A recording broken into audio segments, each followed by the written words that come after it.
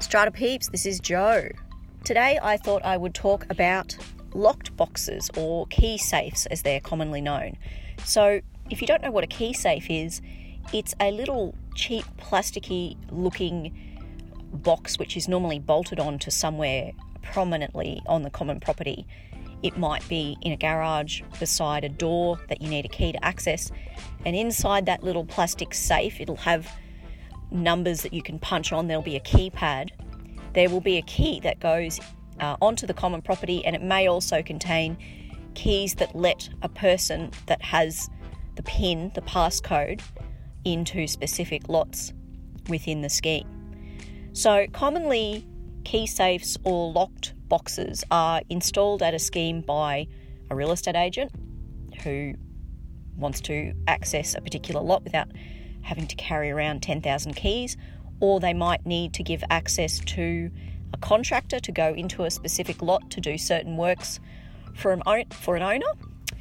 Also, a developer that has lots left over at a scheme that they're trying to sell might also leave a locked box or a key safe stuck on the common property, and that means that their real estate agent can get in and set the property up and show it for sale on a Saturday, for example. So why am I telling you all of this? Well, recently in southeast Queensland at least, we seem to have a spate of thieves coming and destroying locked boxes or key safes by knocking them off of the wall or wherever it is that they are located, accessing the keys that are inside, and then getting into the common property, and then basically just trying to get into people's units through doors, their front door or their back door, however it is that might be left open. This is very concerning, obviously, if you're an owner or if you're a tenant. Your safety is at risk.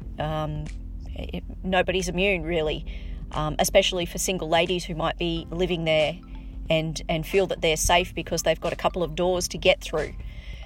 So what can you do about this? Well, ideally, any time a portion of the common property is used for a key safe or a locked box, the committee needs to be asked to approve that. And when I go to the committee with these types of approvals, I explain to them the issues that abound if they agree, including access. For obvious reasons, it sometimes works. A committee might have their own contractor that they want to use, but certainly in the case of thieves and people accessing the common property, it can be a very bad idea. So if you're on a committee and you're asked to consider a locked box, really think above and beyond the safety implications. One of your options might be to have your body corporate manager keep a copy of the key to the common property only, because that's all they can hold, at their office. Yes, that means that contractors will have to go and see your body corporate manager before they come on to the scheme and do any sort of work. That's fine. Your body corporate manager will keep a record of bill blogs coming in at 9:10 on a Tuesday and then returning the key at 2:05 on a Tuesday. They'll have records of who has that key at any particular point in time so that we can provide that information if it's needed, if something goes down. The other thing you might like to do is consider getting an additional key cut for somebody like the lawnmower man who needs to access the common area, can't access it automatically.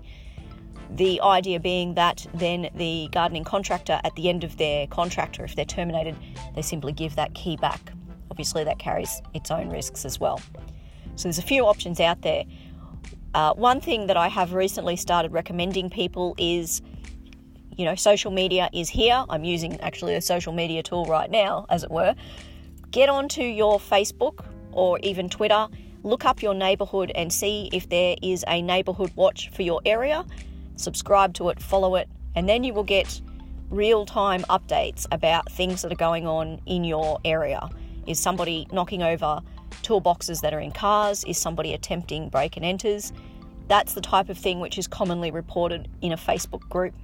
And of course, you can assist that if something goes down at your scheme by also putting it on there and sharing the knowledge. It's the only way we're going to catch these people. All right, I hope this is of assistance.